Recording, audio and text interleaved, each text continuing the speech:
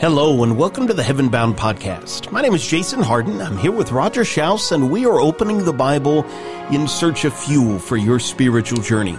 This is where we talk about life, the way it was meant to be, and what it means to be a disciple in the 21st century. Thanks for joining us on the journey. This month we've been talking about the hard sayings of Jesus. And what makes them hard is not they are big words and they're hard to pronounce. They're hard because they involve application and us doing what the Lord wants us to do. And so in our very first part of this series, the first of the month, we talked about no one can put his hand to the plow and look back is fit for the kingdom.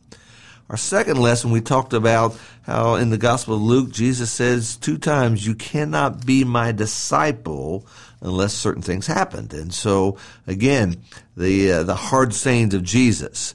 Our third lesson was about the statement Jesus says about eating my flesh and drinking my blood, and how bizarre that must have sounded to the people back then. But there was a saying that Jesus wanted us to get there. Last time we talked about the powerful saying, turn the cheek. Someone slaps you on the right side of your cheek, you turn to him the other also. And those are difficult sayings. And, you know, whether we talk about these in a sermon or a Bible class, they're hard to get across to people. In our culture today, they're very, very difficult to apply. And so in our final segment today, we want to look at one more that we classify as a hard saying of Jesus. There's a lot to choose from.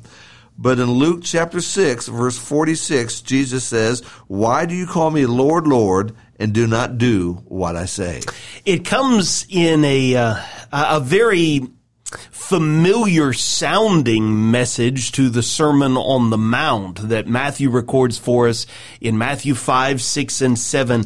Luke tells us up in Luke chapter 6, right around verse 17, that Jesus is standing on a level place with a great crowd of his disciples. And he goes on over the course of the next several paragraphs to deliver much the same sort of teaching as the Sermon on the Mount. It gives us the idea that even though some of these sayings were hard, Jesus was repeating them at various times in various settings. He was not afraid to call people to do the hard things that would lead to life. So this verse that we're basing this podcast on, "Why do you call me Lord, Lord, and do not do what I say?" is presented as a question. And Jesus is asking that to the audience. Why do you call me Lord and you don't do what I say? And so let's begin, first of all, by answering the Lord's question. Yeah. And from that, we'll kind of stretch this a little bit and talk about some things that I think are helpful for us. But why would somebody say, Lord, Lord, and not do what Jesus says? Yeah, well, because I want something from him, right? Or because I need something from him. We get reminded of that principle maybe at times even in our own homes. You know, you have a daughter at home. I'm not going to name any names, but you have a daughter at home and they really want something, and so they are really sweet in that moment. Roger, I'm guessing you remember scenes like that. We all know what it is to, okay, I want something, I need something, and so I'm going to do whatever I have to do in the moment to get this person of influence or authority. They have something that I need to give me what I'm looking for. Problem that Jesus diagnoses is I can have that attitude towards God and my heart be far from him. And I think another way people say this, Lord, Lord, and do not do what Jesus said, it's easy to say that. Yeah. It's easy to say, Lord, Lord. Now, doing what he says, that's going to be kind of hard. That means I got to get out of my chair and I got to be what Jesus wants me to be. I may have to change my character. I may have to be kinder. I may have to be forgiving people. Oh, it's so easy just to say, Lord, Lord. But then to do what Jesus says, that's not as easy as just saying those words. We know in the pages of the New Testament there were those who invoked the name of the Lord for their own personal gain. right?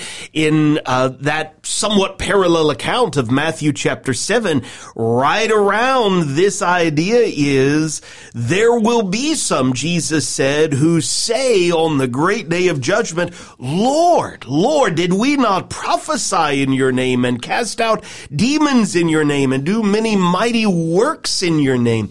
Makes me think of that magician in Acts named Simon, who when he saw that by the laying on of the apostles' hands, incredible miracles could be performed, hey, I'll give you a little bit of money and show me how in the name of the Lord I could get some attention for myself. That is not what Jesus is looking for. And I think yet another reason why people may say, Lord, Lord, and don't do what Jesus says is because they think that's enough.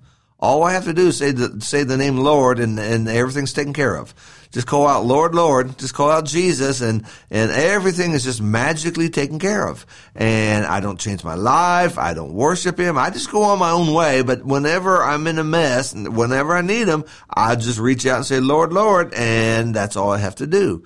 And Jesus is telling us in this verse right here, that there are things that he has said that he expects us to do. And so what follows this here in Luke 6 is we know it so well from the Matthew account, and that's the wise man and the foolish man. He says in verse 47, everyone who comes to me and hears my words and acts on them. To act on them is to do what God has said. Everyone who hears these words of mine and acts on them, I will show you whom he is like. He is like a man building a house who dug deep and laid a foundation on the rock. And when the flood occurred, the torrent burst against that house and it could not shake it because it had been well built. But the man who has heard and has not acted accordingly, that's a man who's saying, Lord, Lord, but it's not doing what Jesus says, is like a man who built his house on the ground without any foundation. And the torrent burst against it, and immediately it collapsed, and the ruin of that house was great. And so what Jesus is driving at here is the emphasis is upon not just listening to Jesus, not just reading your Bible, but now taking those words and put them in your life and make a difference. Yeah, in the lives of both of these hypothetical people, the floods rise, right? And the streams break against the house of someone's life. But what a powerful way of teaching me, okay, when difficult times come, I remember Grandma believed in Jesus and Dad loved Jesus and Mom talked about Jesus, but I don't have a relationship with Jesus. Life is hard. I just need to call out and Jesus will do whatever it is I want him to do. And if he doesn't, I'll be angry with him. Well, tough times come in everybody's lives. If we live long enough, whether I love Jesus or not, whether I'm a disciple of Jesus or not, tough times are going to come. The difference is there a foundation? When the floods rise and the winds blow and the streams break against a house, is there a foundation? And Jesus is connecting doing what I say, Jesus, doing what he says, will I practice that? When I practice it, a foundation is being laid. Now, Roger, when you hear that, what sort of foundation are we talking about? How does practicing Jesus's words create a foundation in my life? Well, first of all, we're talking about character. So Jesus is talking about rebuilding your character. And it's going to be a character shaped after Jesus. It's going to be a character of kindness. It's going to be a character of faith and trust in God. And it's going to be a character that's willing to do what the kingdom wants us to do and to be engaged in such things. It's going to be shaped by the decisions we make. And so when Jesus tells us that here we are, we need to be doing certain things. and it's going to be illustrated by the walk I have with God. And so this foundation in Jesus, now the storm still came, as you said. It didn't keep the storms away. It didn't blow the wind the other way. The wind still came, but the man was able to stand because he had something other than himself. He had God, and he had trusted God, and he stands upon the words of God. And so he remembers in our Bible, there are fiery furnaces, and there are lions' dens, and there are prisons, and there are Babylonians, and there are Egyptians, and there are all kinds of powerful forces against us. But God is there, and God is always triumphant, and his trust is not in himself, but in the God who he believes in. That's the foundation. So come what may, I walk with God. I will stand with God. And those are, I think, some of the elements we're looking at with that. All right. So let's not take for granted this idea, Lord. I'm afraid sometimes we throw around Lord Jesus Christ as if we're talking first name, middle name, last name. Jesus is his name. Christ refers to his royal lineage. He's the anointed heir of David, right? The deliverer of Israel. Let's try and make this as practical as possible. When we refer to Jesus as Lord, and more importantly, when we live as if he is our Lord, what's that mean? Well, it's the idea that he is the authority. He is the king. And so, he was crowned Lord Jesus Christ. He is proven by God, by his works, by his sinless life, by the miracles that he did, that he is the authority. He is Lord of heaven and earth. That means he has the ultimate authority. He stops storms. He raised the dead. He got leprosy out of people. He got demons out of people. He could do all things. And so when we call him Lord, it means he's in charge. He's first. He's foremost. He is the one whose will comes before all wills. What he says is more important than what I think. What he says is going to be the way it's going to be. And people may try to say things about him. People may try to move forces against him, but the will of God always is triumphant. And the reason is he is the Lord. All right. And so maybe that's why this is such an appropriate note to end this Tough Sayings of Jesus series on, because, we looked at one or two of them that really were kind of tough to understand. If someone were to say to me, unless you eat my flesh and drink my blood, you cannot be my disciple, that would make me scratch my head, especially if I were living 2,000 years ago. That's a tough saying. And there are some other things. Why would I allow anybody to slap me on my right cheek and then turn my cheek to him? But it strikes me, Roger, that this phrase, this sentence from Luke 6:46, why do you call me Lord, Lord, and not do what I tell you? The reason that's tough is I like being the Lord. I don't want someone, when push comes to shove, to tell me what I must do. Don't you get the sense that that is the tough territory that many people struggle with in the 21st century? That statement really is kind of a paradox, because if you call him Lord, Lord, then you're letting him be the Lord, Lord. Yeah. But if you call him Lord, Lord, but you're not doing what he says, you really have not made him Lord. You've said these empty words. You said the words, but you don't act like it. You don't mean it. And so for Jesus to be the Lord of my life, he comes first.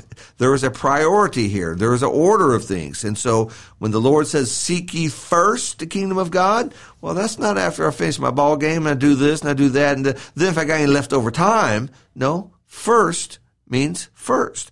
And what a lot of this comes down to, and this is where it's a difficult statement in our culture of America today, is we park our cars, we live our houses on something that's called if I feel like it. And if I feel like it, I'll do it. If I don't feel like it, I won't. So if I don't feel like talking to you, I won't. If I don't feel like being nice, I won't. And no one can force me to do it. No one can change me from that. And what's interesting, all through the scriptures, God never asked somebody, how do you feel about this? He never said to good old Noah, every human being outside your family is going to drown. How do you feel about that? He didn't ask him that. He didn't tell Daniel, you're going to go in the lion's den. How do you feel about that? He didn't even say to Jesus, you're going to go to the cross. By the way, how do you feel about that? How we feel is secondary. Following the will of God is first. So what does that mean? There are days I may not feel like going to worship services. I just don't feel like it today. I just want to stay home. I want to stay in bed. But I'm going to get up. Why? Because he's Lord. Lord, Lord. There are days when, I really need to go out of my way and apologize, but I don't want to apologize. But I'm going to. Why? Because he's Lord, Lord. There's times when somebody comes to me and asks for forgiveness, but I want to just smack that guy. I don't want to forgive him, but I will. Why? Because he's Lord, Lord. That's what this all means. If Jesus is truly the Lord of my life, what he says comes first. Well, and we have talked in other contexts, and I believe it. I see the evidence in my own life. I've seen it in other people's lives. If we will put the following first, the feelings can be awakened. They can be realigned, as we've talked about here recently, and they can be made to follow, right? We live in a culture, we live in a society where we are consistently fed, just be yourself, follow your heart, do your thing.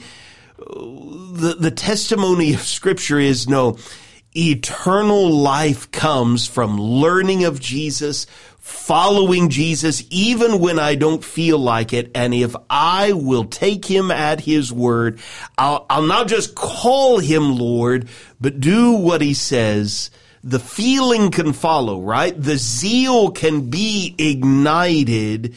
It is a decision. It seems like, Roger, several of the things we've talked about here recently, really when push comes to shove, we end on, okay, this is going to be a choice. Absolutely. And it's not an easy choice. That's why this is a tough saying. Now, let me throw you a verse, and there's two thoughts out of this verse I want us to look at. This is from the book of James, very similar to what Jesus said in Luke 6.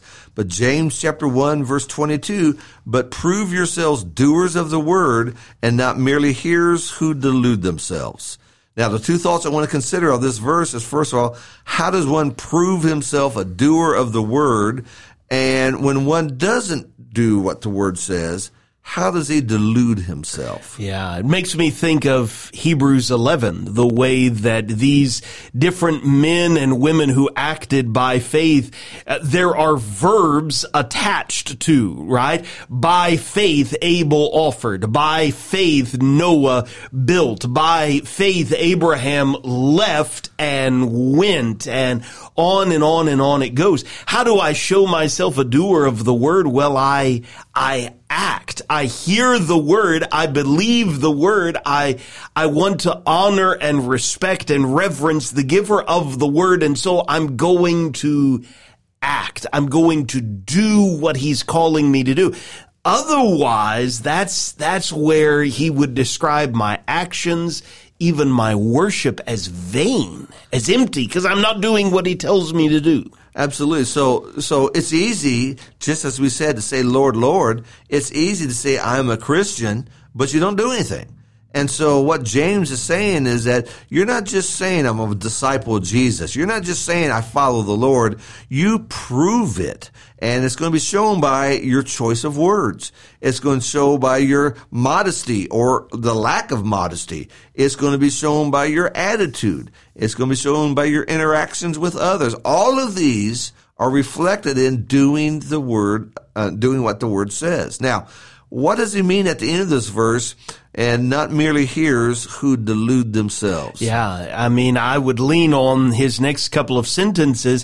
When I hear the word is naturally going to serve as a kind of mirror. And, Roger, you and I, we see each other relatively early in the morning, just about every morning, but both of us, I know, look in the mirror before we get here, right? Neither one of us show up to the office having not looked in the mirror. And when we see ourselves in the mirror, we see what needs attention. Now, deluding myself would be looking in the mirror, seeing what needs attention, turning around, walking away from the mirror, not doing anything, and acting like it's all good. It's like waking up in the morning with that bed hair, and you go through the day with bed hair. And people look at you and say, "Why didn't you comb your hair, man? Your hair's going every different direction there." And you saw it, but you didn't do anything about it. Yeah. And that's what he's driving at. So that's what Jesus is asking in that question there. You call me Lord, Lord, Lord, but you don't do what I say. Why do you do that, Jesus says? You would think if you're going to call me Lord, you're going to do what I say. And if you're not going to do what I say, then don't call me Lord. It's one or the other, but they were trying to merge the two together, and they simply do not fit together. Tough sayings of Jesus. As you mentioned, Roger, we could go on and on. Jesus, as we've noted, is not afraid to stretch us because he loves us. He's not afraid to challenge us because he knows that we can grow, right? And so we've isolated 5. There are many more, but we hope that these have challenged you. Could we encourage you? Don't shy away from challenging statements of Jesus. Don't shy away from challenging books of the Bible. God's word is living and active. It is able to step on our toes, to show us the right way, to teach us how to get on the right way and how to stay right. And so we appreciate you joining us in this series. One more reminder, we're going to take a 2-week fall break. Lord willing, our next episode will show up in your podcast feed on Monday, October 17th. In the meantime, Roger, thanks for joining me today. Thanks to all of you for listening to the Heaven Bound podcast. We hope it's helped you set your mind on things above, given you a little more fuel for the journey. Always remember, when you're walking with Jesus, you're heaven bound, and the best is yet to come.